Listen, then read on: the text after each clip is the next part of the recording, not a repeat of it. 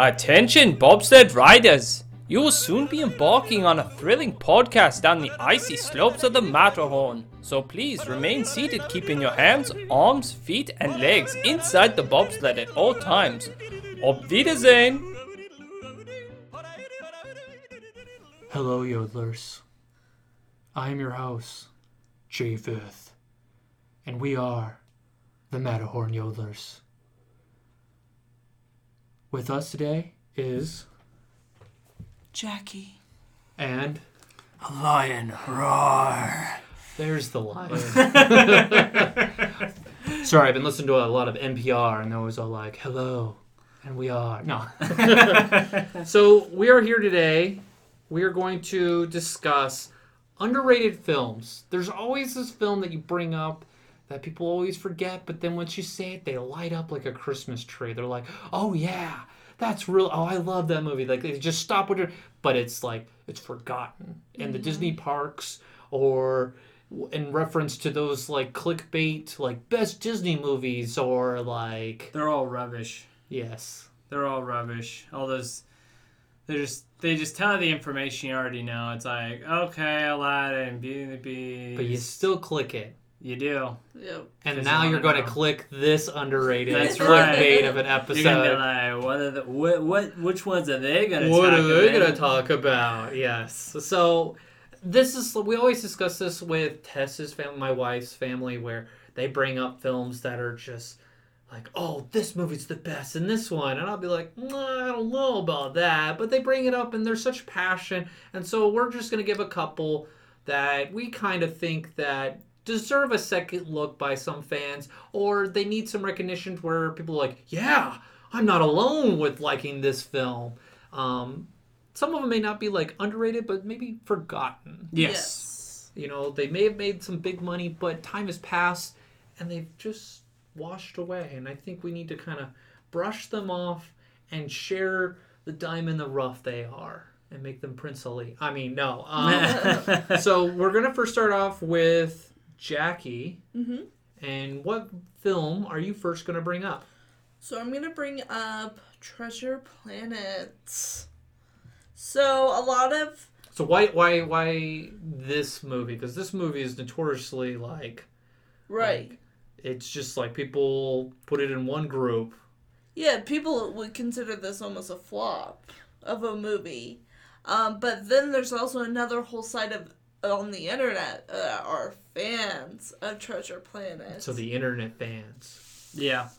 It's like one of those things, like when you go to like Rotten Tomatoes, you see the critic scores go like, it was horrible, 40%, and then you see the audience, you know, and it's always like 89%. Yeah. The Brendan Fraser group that just live and die by this. Right. this- Yeah.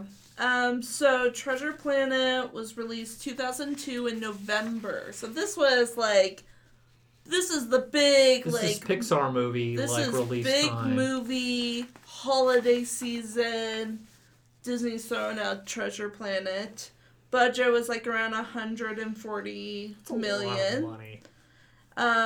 Gross was about 110 million. So they lost money. They lost money, but not like horrible compared to other movies.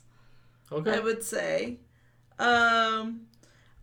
I was trying to see what other movies were coming out around this time.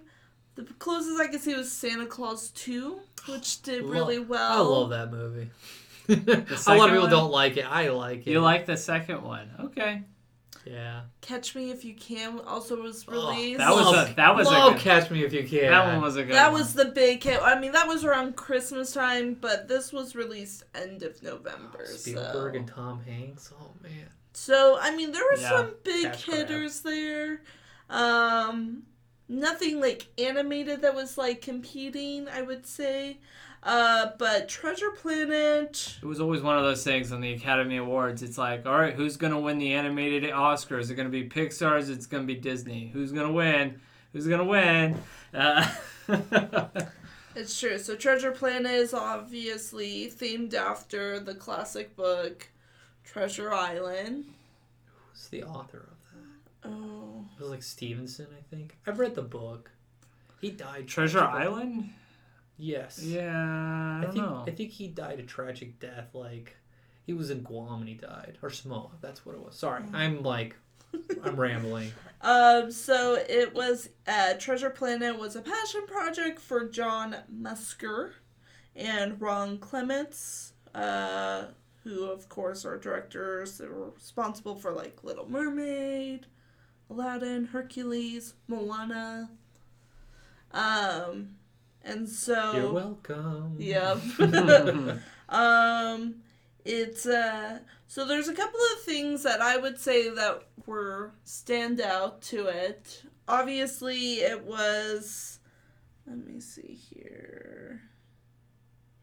Okay, so it has a really strong villain, Long John Silver. It's the villain. What makes him a good villain in this?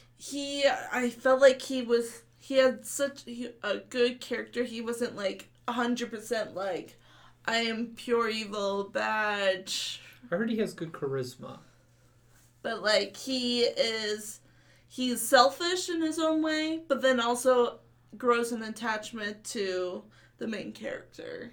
Yeah, that's what I listened to a YouTube video about like good things about it, and he goes his mentorship of Mr. Hawkins, and how he's kind of filling in that father role and giving him a mentorship, and you get that weird Goo Goo Dolls song in there that like feel good song. I was like, oh, this takes me back to the early 2000s with like them singing the song. So like I can see what you're saying, where he's not all bad, but he is.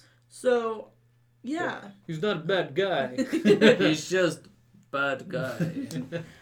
So I think he is also considered a underrated villain. Underrated? Wow. Well, yeah, I mean, he doesn't show up in He any doesn't show up parades or anywhere. anything like that. That's true. So. That would be a hard one to do. But yeah, those are my thoughts about Treasure Planet. There's a huge following about it. It was kind of like the new transition animation where they were going more half and half. More kind of computer operated than the hand drawing animation. And I think this is also a very popular film with the millennials. I would say so. I know a lot of people that grew and loved this movie. They love the main character. It's still Jim, right? Jim is the main character? Jim Hawkins. Jim Hawkins? Yeah. Okay. Yeah. I didn't know if it was John or Jim. Yeah, no, sometimes they like to slightly change them. But people really relate to that sort of like angsty character personality. Yeah. That almost rebellious spirit. Because, like, you look at, all the old Treasure Islands or Muppet Treasure Islands, and they're still just kind of like, we're little kids. We're going to do this thing. Whereas he's got, like, he's got more depth of a character. I can see that. I also like the captain in the movie. It kind of brings in, like, a strong, like, female character of the captain. Which was new to Disney, I would say, like not of like the main character, but a strong supporting character. I can see that.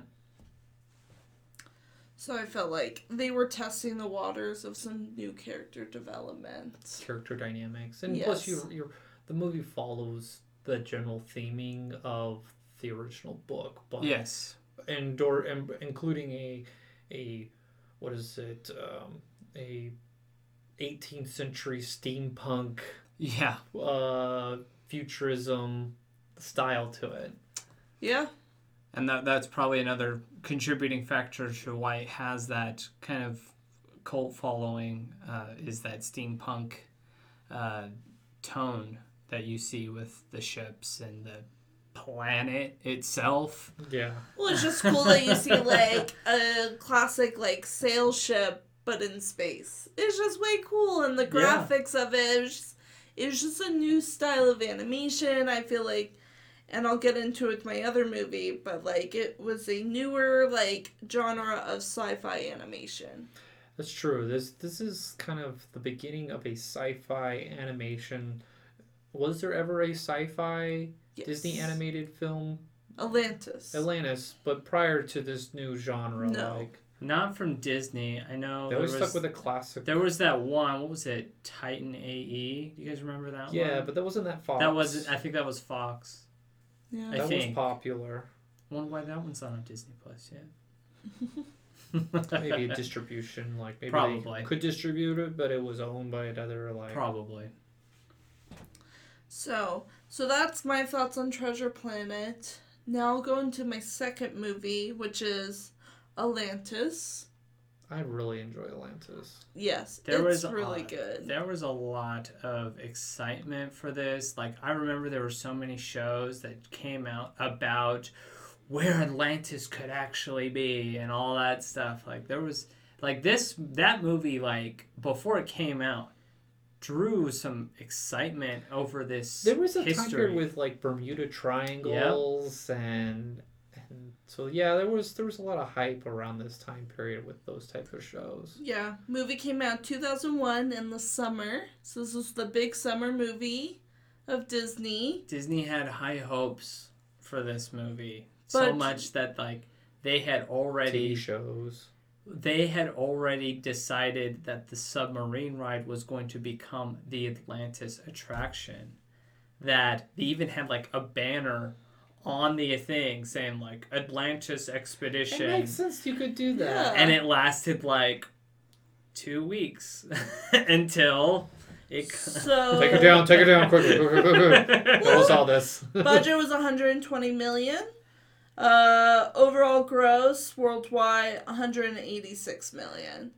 Yeah, It's It made money, but not as much as they yeah, wanted. it's not it. as much as like Hercules and Mulan and Stitch, you know, and they look back. I was telling my siblings that I finished the Bob Iger, you know, biography, and he's talking about during this time period where, you know, they even consider Hercules as not a successful film, and I'm like, what? Yeah. It's the best one in my book, but it's, you know, from a company standpoint, money, Yep. and, like merchandise and Mhm. park, you know, influences. that's why you're not going to see a Hercules attraction anytime soon. Yes.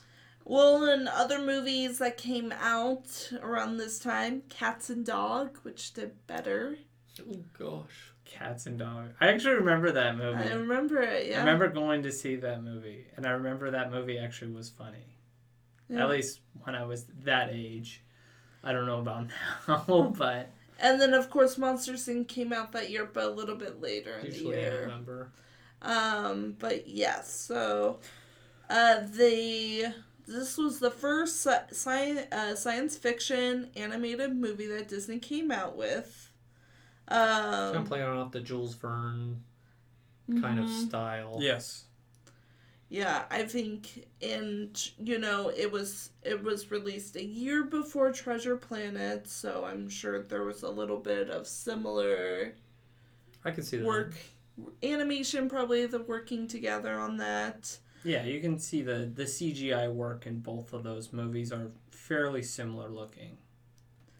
And then some of the main points that really stood out to me was the princess that's in it. It's Kida or Kida? Yeah, Kida. Kida. I just remember Spock's voice as like the dad, Oh yeah, the chief or whatever. Yeah. Mhm. Leonard Nimoy.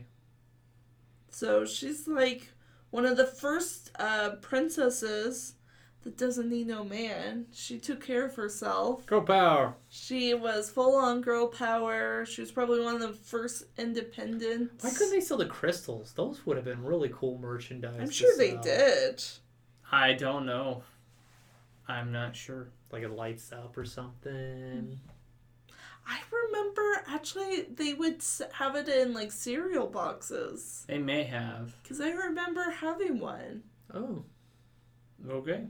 So I was 16 at the time, so it's like it's really hard to get into Disney movies when you're like Fast and the Furious is coming out, Yes. and so like I was into like those type of movies. So at the time it was hard for me to get into Disney movies. What? I I was- didn't have a problem with Yeah, that. I did. There's periods of time where I'm like, I never saw this movie until I was in my like mid-20s when, like, oh, let's watch this movie. Okay, and then you're like, wow, that was really good. Why didn't I see this when it first came out? And so You got caught by the stigma of, oh, it's a Disney movie, it's for kids. but like we would still go to the movie theaters, but I just don't remember going to these movie theater like showings for Treasure Planet. We didn't.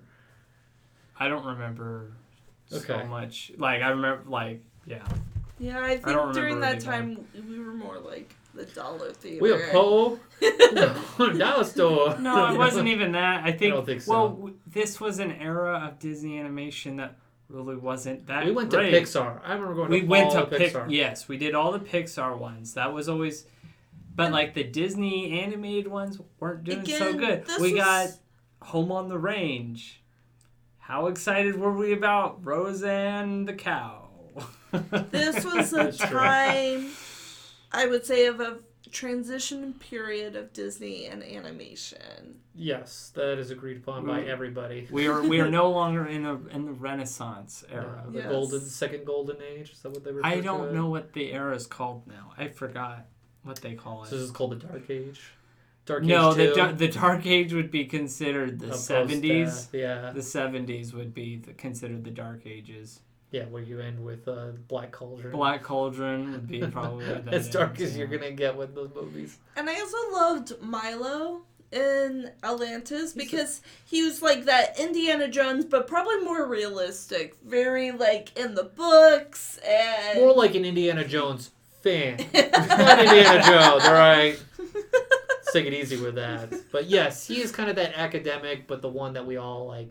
If you were like a nerd seeking adventure, you would want to be like Indiana Jones. But yeah, he's the fan. He's seeking the adventure. fanboy. So like, Yeah. think about the fandom you're excited about, and you got taken on this historical journey on your fandom, and you're like, "Ooh, this is what connects it." It's like when you watch a new Marvel movie, and you're like, "Oh, this connects to this and that and this." Oh, And look then your at all wife's we're like, gonna-" I don't get it. right? It's like that. Yeah. So when I watch Star Wars, I have to explain everything. Yep.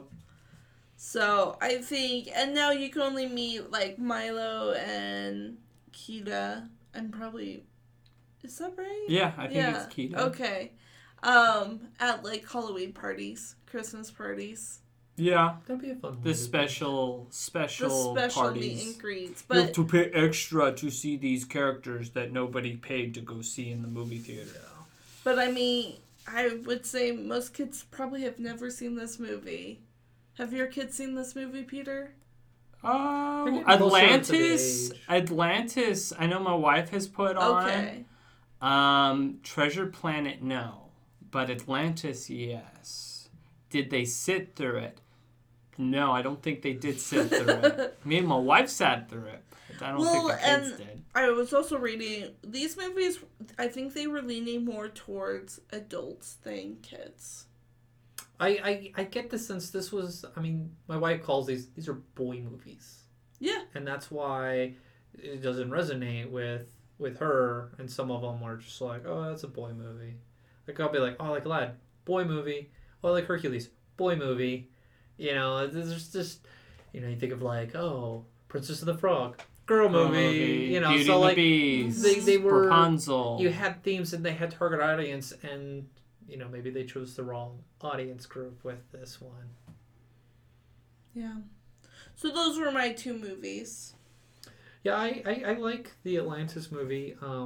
I try to watch Treasure Planet, and I've read the original Treasure Island book, and I've watched Muppets Treasure Island, and it's just so hard not to compare. And so when you compare, you're gonna steal You're just gonna the go, joy out of watching the movie you're watching, because you're just like, well, they did it better here, and like, that's not a very good Kermit, or like, Right. that's not a very good Long John. Like, what about this scene? They totally could, that would have been good here. And it's kind of hard with, Where's Cabin Rapunzel. Fever? Come on. yeah, I've got to do, like, so like that's what was really hard for me from finish this movie. But I've been told by multiple fans that they love Treasure Planet, and so I miss it, but it doesn't mean that it's not an underrated film. Yep. It's got a following. All right. Thank you, Jackie. Now, Peter, you're going to share us the lion that you have introduced in this show. That's the Lion, the Witch, and the Wardrobe. That's right. I'm going to be talking about the Chronicles of Narnia. Chronicles of Narnia. That's right. I actually went back and watched that SNL skit. Because I brought it up during the meeting. You brought it up, and I was like, okay, I gotta watch this now. And it's a skit where they talk about them going to go see the Chronicles of Narnia. It's a silly SNL skit. But so for those that do not know, the Chronicles of Narnia, it's based off of a book series written by C.S. Lewis. The first one that was made was The Lion, the Witch, and the Wardrobe. Then we went to Prince Caspian, Voyage of the Dawn Trotter. Then we went to I think he made The Silver Chair next, and then I'm trying to remember the Horse and His Boy, and The Last Battle. I think my dad will probably correct me when It's we're done one with of this. his But favorite books. it was his, yeah, absolutely, and that's how I got introduced to it. I learned about this series because he introduced it to me. He said, hey, I need to do a book report. And he says, why don't you read this one? So I read The Lion, the Witch, and the Wardrobe. And it was a great book. And I read up to Voyage of the Dawn Trotter, which, by the way, is my favorite book. But who was it? It was Walden Media was the ones who were making the movie. And so they went to Disney to distribute and produce the movie. It's a movie that the first one, The Lion, Witch, and the Wardrobe, which came out in 2005. And keep in mind the novel was written back in 1950. So we're talking. So you got a lot of people who were affected by this book series. Correct. And this is in the era of Harry Potter and a lot of these. It was in this era of books turning into movies. Yes. And Lord of the Rings. Lord of the Rings, yep. And so you've got all this a lot of these book fans are like, hey, the movie isn't as good as the book. Well, when it comes to this series, I honestly feel like the movies do the books justice. Because they are more simple books, they're children's books. So they're able to hit on all the details that's found in the books within the movies without having to skip several things. And so that's where I feel like this series of movies did really well at, is they were able to portray what happened in the books properly. In fact, in some ways, in consideration for Prince Caspian, I think they did a better job than the book. But it's the story starts with 4 siblings. You got Peter, Susan, Edmund, and Lucy, who they get taken out of London because of the London Blitz during World War II when Germany was bombing London. So they got shipped out to the countryside to stay at this man's mansion. A recluse of a man. Yes. And so the professor, they call him the professor. Yes. And they're not allowed to touch anything, but eventually they end up walking through this mysterious trying to hide in this mysterious wardrobe, and end up being teleported and taken into this land called Narnia. And it's about their adventure where they meet the White Witch and they meet Aslan the Lion, and learn about their role in the land of Narnia, that they were foretold to come, sort of a prophecy sort of stuff here. So the story's really good. It's a story that's written back 1950s. So and it still has a strong fan base today. So you can tell it's a good story because the story's lasted this long. There are hundreds of stories that were written that nobody cares about today, that were written 5 years ago. My wife said that it has a strong Christian... I haven't watched the movies or read the books, but she goes, it has a very strong Christian theming, and so that allows to really... And it's not, over the top, but it's just enough to where you can see the parallels that she was saying with it, and where...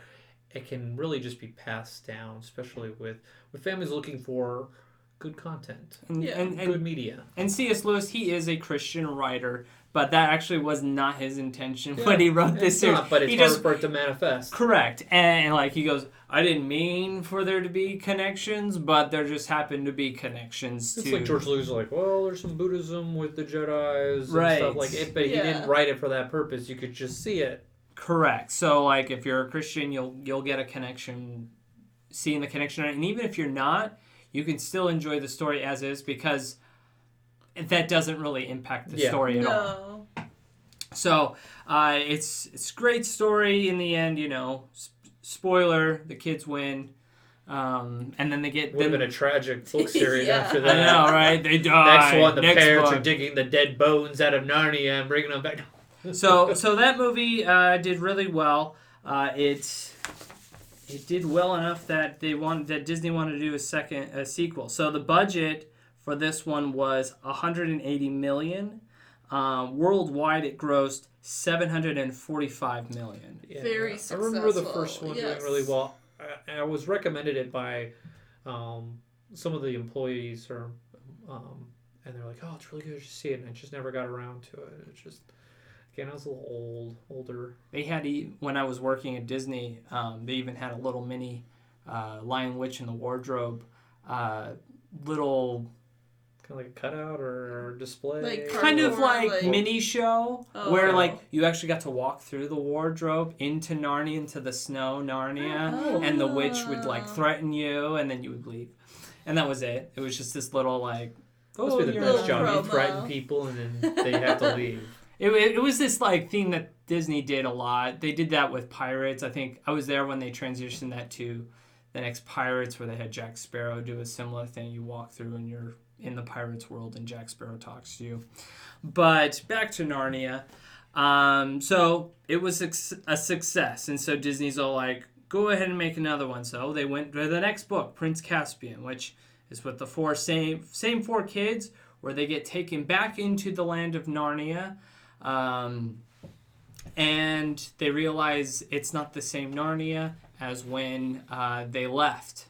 That a lot of the magic has been gone, and so that they've actually been gone for hundreds of years. So a lot of time has passed since they've been in this world, even though to them it's only been a short time. Mm-hmm. And so where they meet Prince Caspian, who's a prince amongst this people who kind of colonized into Narnia.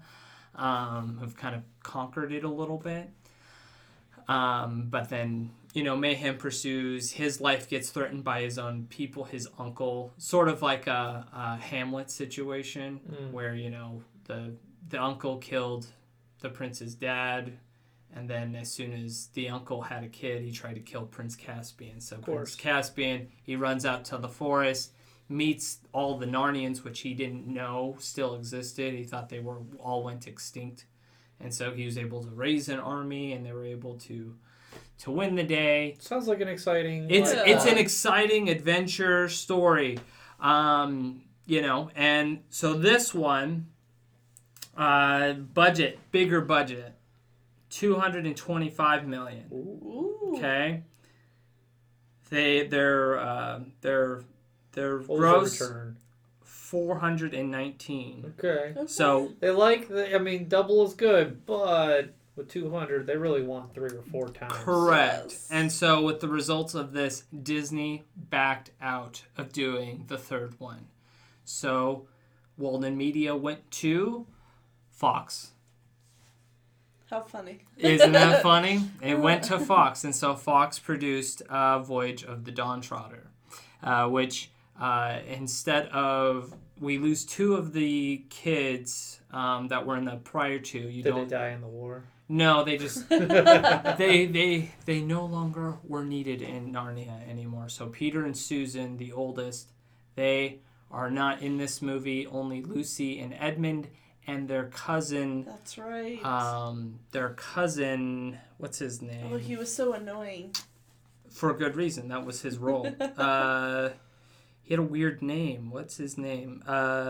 Eustace. what's his name? Useless. Yeah, pretty much. He's just this whiny kid that's just like, oh, I don't want to be here, man. And even in the books, you're like, oh, can this kid just get eaten by a dragon already? Like you feel that way. And you know what? The actor does a good job. That could be of an attraction portraying at the new Dino Land you That's proposed, right. right? Useless. Listen to last week's episode. Yay! And they rejoiced. But like it's a fun adventure where they're on the search for like these the Council of Narnia with Prince Caspian. So they're going to all these different islands outside of Narnia to find all these people. And you know, obviously there's this one has a lot more like smaller plots along the way. You can tell like this one was more like sub-journeys and stuff yeah, like it's that. like a lot of sub-journeys instead of like a massive quest like the other ones were. So this one was just a lot more fun. You got side stories here or there, which were cool. So that one, budget 150, and that one came out, so the last one came out in 2008, and then The Voyage of the Dawn Treader came out in 2010. The budget on this one was 155 million, so smallest budget out of the three, and the return was 415. It's a good return. So I mean, it did decent, but not well enough that Fox wanted to continue. No, they had to make really bad X-Men movies. Yeah, they had to make bad Yes. X-Men movies. Yep. And eventually the deal with C.S. Lewis's estate had ended with Walden Media, and so now I think the movie rights belong to MGM, Which is now owned, or they're in the process of being owned by Amazon. something like that. And so like right now, like there's been talks about them rebooting the series, but starting with The beginning. the Silver Chair, which is actually like the story before The Lion Witch and the Wardrobe. But that's been, again, keep in mind, they've been working on this since the last movie came out, which was in 2010. decade ago. So, and Yeah. MGM's got a lot going on, right? well, like they said there's some deal with Netflix, but they said in May of 2020 that they said Netflix has not contacted them about their movie They're series. too busy making other content. Right.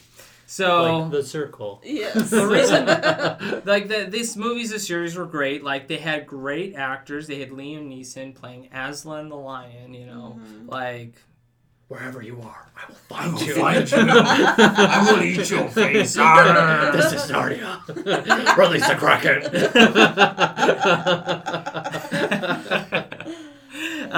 You got Tilda Swinton who plays the White Witch. She just, it's so funny because she's only really in like The Lion, the Witch, and the Wardrobe, but they kept bringing her back because she was such a good villain in The Lion, Witch, and the Wardrobe, and so they just brought any excuse to bring her back because she was that good.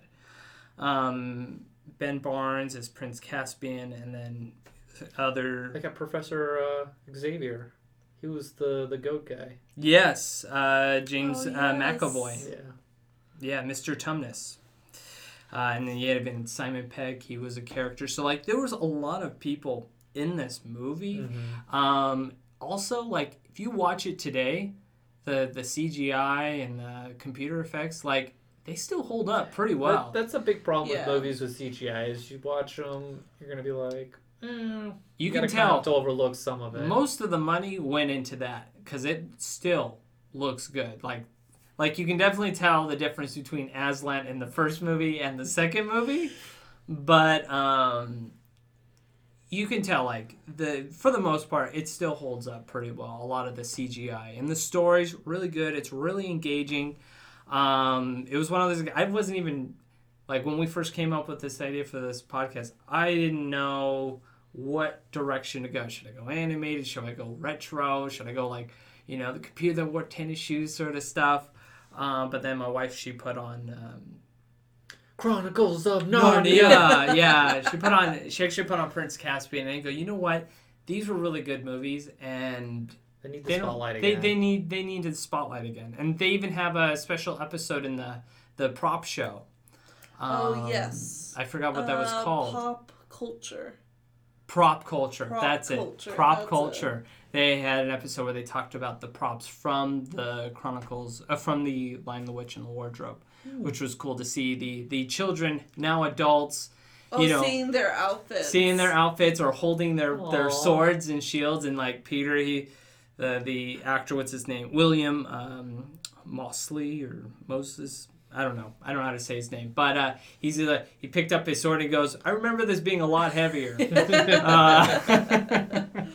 So it was a great series. I recommend anyone to put it on. It's great for kids of all ages. My kid, it held his attention, my oldest. So it's a great movie for the family, and I think it deserves a second look. Especially if you've seen the first one, maybe not the others, they're worth a second look. Yeah. Awesome. I haven't seen them. My wife gets started, and I got a small kid, so she just distracts from us finishing movies sometimes. But she raves about it. She likes it.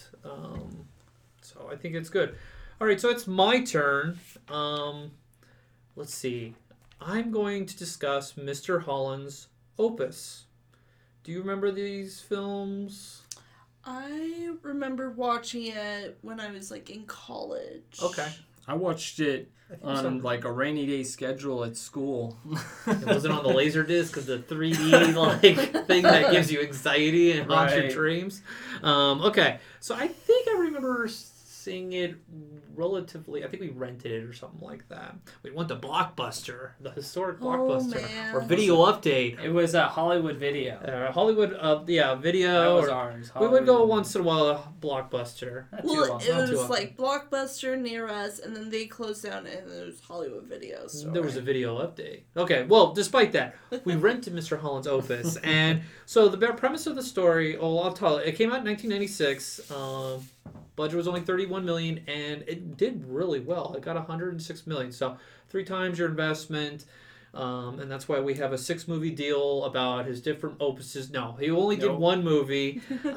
So the premise of it. It starts in the mid '60s with Glenn Holland. He is a talented musician who's kind of struggling being on the road. He's got a significant other.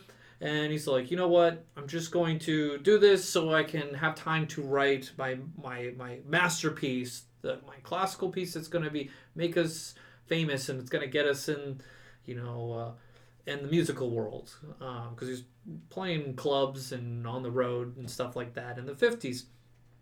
And so he's struggling to get his breakthrough, and he's like, you know what? In college I got my teaching certificate, so I'm going to use this. And then in the summertime, or in the evenings, I'll just work on my music. And in the summer, I'll have 3 months to just work on my music. And he starts there, and he's kind of that teacher's like, I don't want to be there. And so he just sneaks in and kind of like, all right, open your books. What is the definition of music? When you have a teacher start off, you're like, this is going to suck. Everybody has that either in a school setting or maybe even a church setting. It's like, open up your manuals. Okay, we're just winging it today, aren't we? So it's kind of that thought with the teacher. And he's first one to get out. And as he's getting into this teaching rhythm, his wife announces, I'm pregnant. And then he goes, okay, I guess I'll stay here a little bit longer. And so a temporary job and side projects really sucks him into this world of teaching. And it slows him's dream of producing this beautiful piece. And as he's his teacher, he's affecting the lives of different students that he's not really intentionally trying to, but he sees that they need his help, and he goes the extra step. Instead of just writing them off like most society would in the situation, he just goes a different angle, a different way of teaching. He has his child, finds out he is deaf. It's devastating for him because his whole world, Mr. Holland, his whole world is music. It's listening and just the stimulation of this beautiful art, and he can't share this with his child. And so he has, there's these heartbreaking moments where, he can't communicate with his child. And this is the 60s, 70s time period where the science with speech and hearing are my wife was watching this and she's like, oh my gosh, I can't believe he said to do that. Like there were just moments because my wife is going into this field of study and she's just like, oh my goodness, I can't believe that. That's the worst thing you could do. And so you're seeing this struggle with this family and this guy who's he's got his dream and teaching was his dream job, but it's a job and it pays for the house that provides for his family, and so you're seeing the struggle, and eventually the relationship grows with his son as they start to connect at different levels, and 30 years go on while he's at this high school, and it's just the mid 90s at this time when the high school's like, you know what, we gotta just focus on math and science, cutting the arts out. And at that point he's like, well, I'm forced into mandatory retirement. And he gets the feeling like, what was it for? It's not even appreciated. And it ends in a really heartfelt moment where there's all his former students, they get the music from his wife, this opus that he had been working on all his life, and he conducts it, and his former students and current students kind of play this beautiful piece. I think it's one of the students, they say, we are the symphony, Mr. Holland. We are the melodies and the notes of your opus. We are the music of your life. And in that note, it kind of just sends chills of like, yes, you go down this path thinking you're going to do this and it's going to make you famous, but instead your impact goes beyond what your dreams could ever go and changing the lives of these students. And it's a beautiful message. And this movie kind of starts the theme of these feel-good movies with Disney. You get Remember the Titans and Radio. Yep. And so because of the success of this movie, it steamrolls this feel-good, almost Hallmark-esque kind of movie trend until, these movies, people are just like, oh, okay, we've seen this before, triumph over tragedy, and here we are. But Mr. Holland's Opus, if you just want that feel-good movie, it's kind of just been put on the shelf and forgotten. And, again, this movie came out 25 years ago. Yeah. I mean, that's crazy. The movie came out in 96, and to talk about a movie in the 60s, and now we're almost 30 years later talking about that same movie where the next music teacher is retiring and they're doing his opus. So it's a beautiful movie about the teachers and the impact in our lives and the speech community with his son. It just has so many good messages. And I remember there were moments where I was just getting up and I was cleaning. I was like, why do you keep getting up and cleaning? I'm like, I just don't want to keep crying in this movie. So it's just one of those, it's a feel-good movie. It's being just a good. parent hits you hard now on these it movies. just now, hits doesn't these it? things harder now. And you're like, gosh, dang it! Why are you just so good at hitting those emotional strings? Why do I have to have kids now? I can't watch movies anymore. Yes, so true. Okay. And the next movie I have is called Meet the Robinsons. It's an animated feature film by Disney and kind of like this rocky period that people like to poo-poo on. But I think this is one of those little it's a movie that's totally forgotten. It's a hidden gem. It really is. It's a hidden gem. I mentioned what I was doing, what this theme of what this podcast was, and I told my wife, I'm watching, I'm going to do Meet the Robinsons. Oh, are we going to watch it? And I'm like, no, I'm just getting little scenes that I want to write notes on. I'm just like, oh, I really like that movie. I could stop and watch that movie. And I'm like, and that's why I'm picking it. It just stops you and it just gives you hope. It's as if you're watching Walt Disney. I think that's the direction. Of him. That was the direction they were kind of going. Yeah. There was a lot of Walt Disney quotes, a lot of hidden Easter eggs that connect the dots to Walt Disney. And so it just, as watching it as an adult, because I didn't see it in the theater, because it came out in 2007. You're in the military. I was in another country, and there's just this period of movies where I just never saw. I remember getting. It was 2009, I watched Ratatouille and going, that movie was amazing, And unfortunately, this movie does have to compete with CGI in that same year. So Meet the Robinsons, its budget, $150 million, seems kind of normal, very close to Treasure Planet. Its box office, only $170 million. So, and the investment of that money, and only come about with $20 million, it's just not a good thing right there, starting off. And you look at the CGI, you look at it now and you're like, oh, I'd see this on my kid's TV show or on my Cocomelon kind of like cartoonish. The CGI doesn't really hold up. No. And it's hard not to like I said, Ratatouille came out the same year, and you look at Meet the Robinsons and you're just like, ooh, we are behind. And as I said, I read the Bob Iger biography, and this is the period where Bob Iger, the president, is trying to bring Pixar back because he sees Pixar is doing great and doing awesome things. And he was like, we need this. We need what they're doing in our animation studios. And he could just tell, like, we are behind. So do you think the animation held I think it it's back? behind. It may. It's a... And then we're going into the story of the plot. It's a plot that you have to follow. What I have to say about it, it's like Back to the Future meets the Matrix, kind of in the theme, like the darkness with the AI, the artificial intelligence with Doris, the top hat. So it kind of has the bowler hat. And so we'll start with the theme or with this plotline. Lewis, he is the main character, or Cornelius.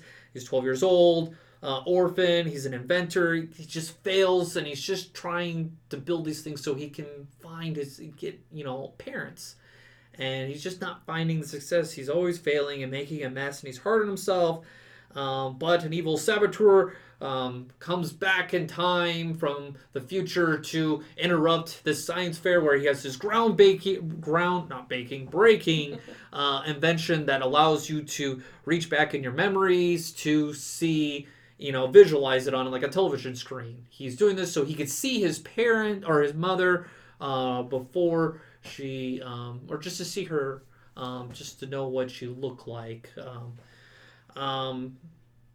And so, like, the saboteur ruins Lewis's demonstration, throwing the future off. Wilbur, his son from the future, comes in trying to find the time machine, picks up Lewis, and, they end up crashing in the future in 2037. And Lewis is trying to fix things, and while he gets to meet Wilbur's family, which is actually his future family. Like I said, it's a little complicated. Yes. And so time travel is complicated? Yes. And so this does get... Where's the timekeeper? Yeah, where's the timekeeper or the variant police from Loki? Yes, where is that? And so you're going through this whole journey with the evil saboteur bowler hat guy who is really Goobs, his old roommate, who's upset and fixated on revenge for ruining his life because he missed the catch because he was asleep, because Lewis was working all night on the invention that was supposed to change his life, and it does change the future and makes him this world famous.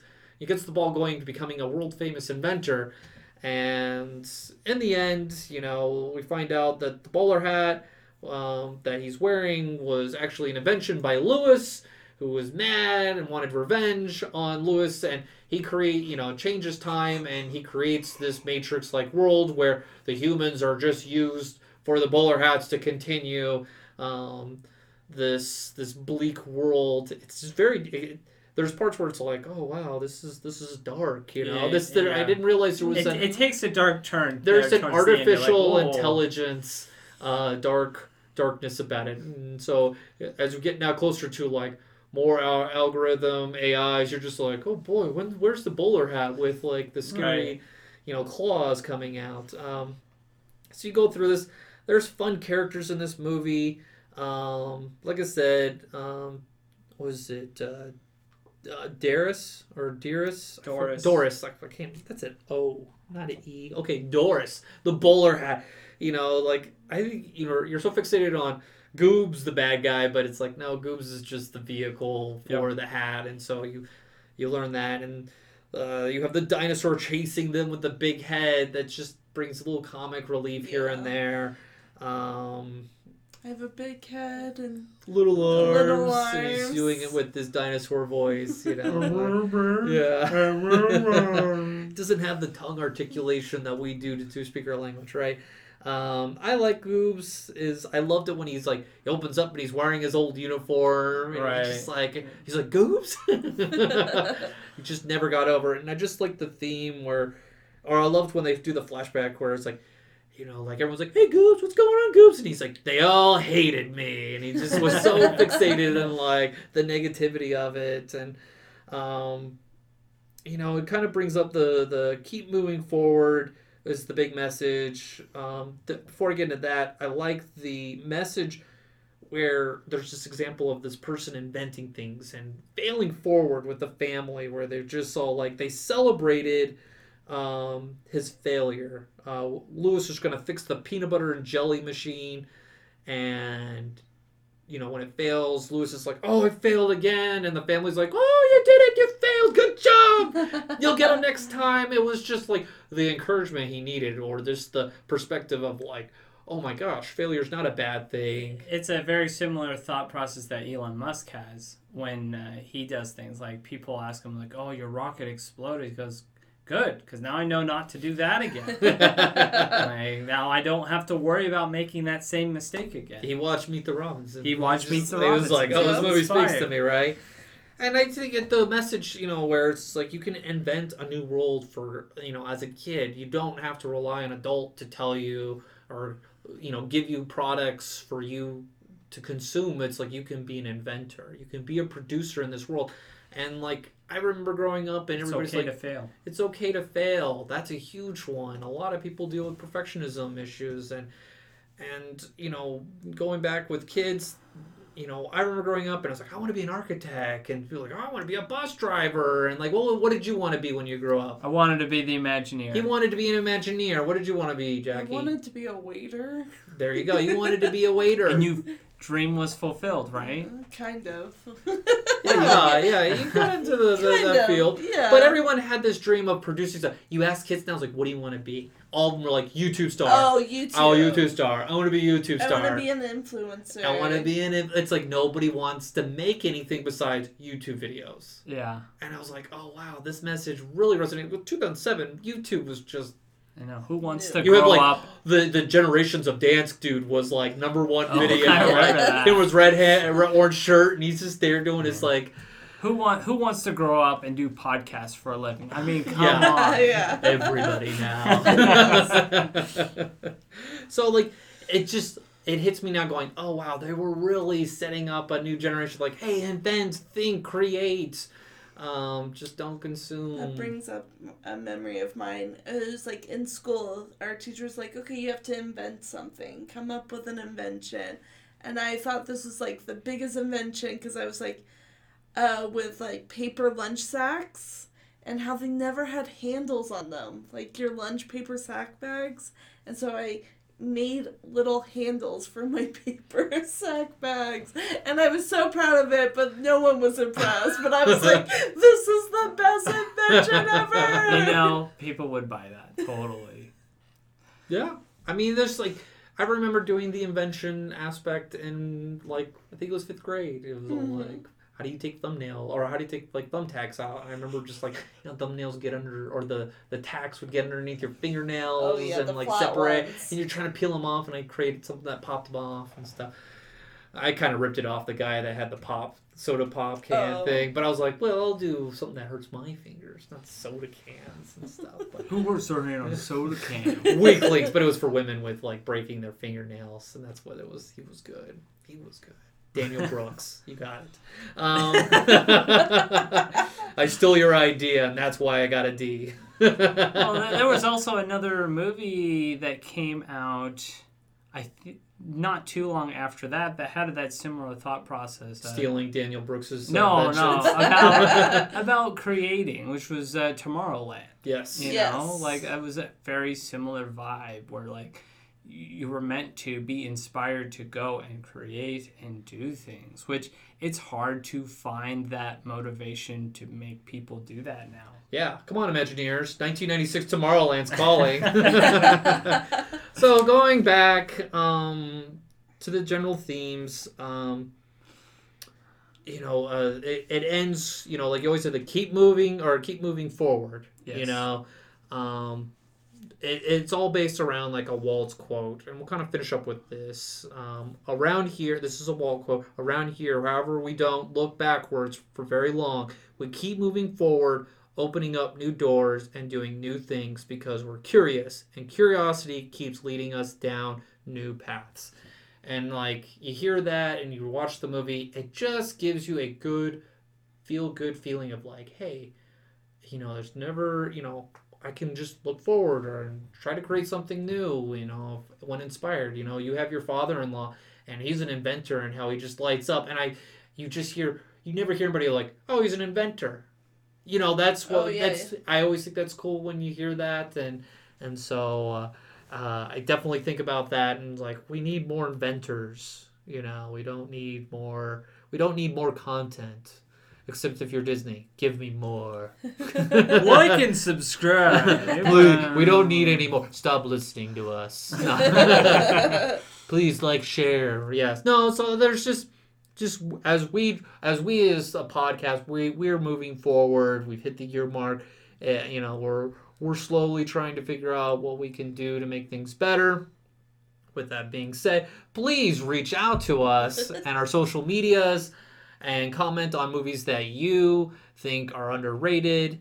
That hey, this was a good movie. Like some of the considerations I thought was like Gus, the donkey, the field goal kicking donkey. Yes, 1976. If you want a weird movie that kind of makes you chuckle. It's especially like you got that whole. I don't think I've ever seen it. They've got this whole chase scene where they're chasing this donkey in a grocery store. I love it. It's funny. It's just like why did we think that was good in the 70s? But it is just silly. It's silly, and sometimes that's what we need. We need a little silly. And like you got another one was like Heavyweights, and that's one of those. My wife just watched that one for the first time, and she's like, "Oh, okay." Yeah, my wife did the same thing. It just. Underrated for some, overrated for others. Enchanted. Yeah. I would feel like an underrated one. It was big. They're making a sequel. For Disney Plus, yeah. Disenchanted. Yes. That is what it's called. How creative. I know. So with that saying, just reach out to us. Let us know what is, underrated to you that deserves, a spotlight. And, all our viewers will see the comments and like it.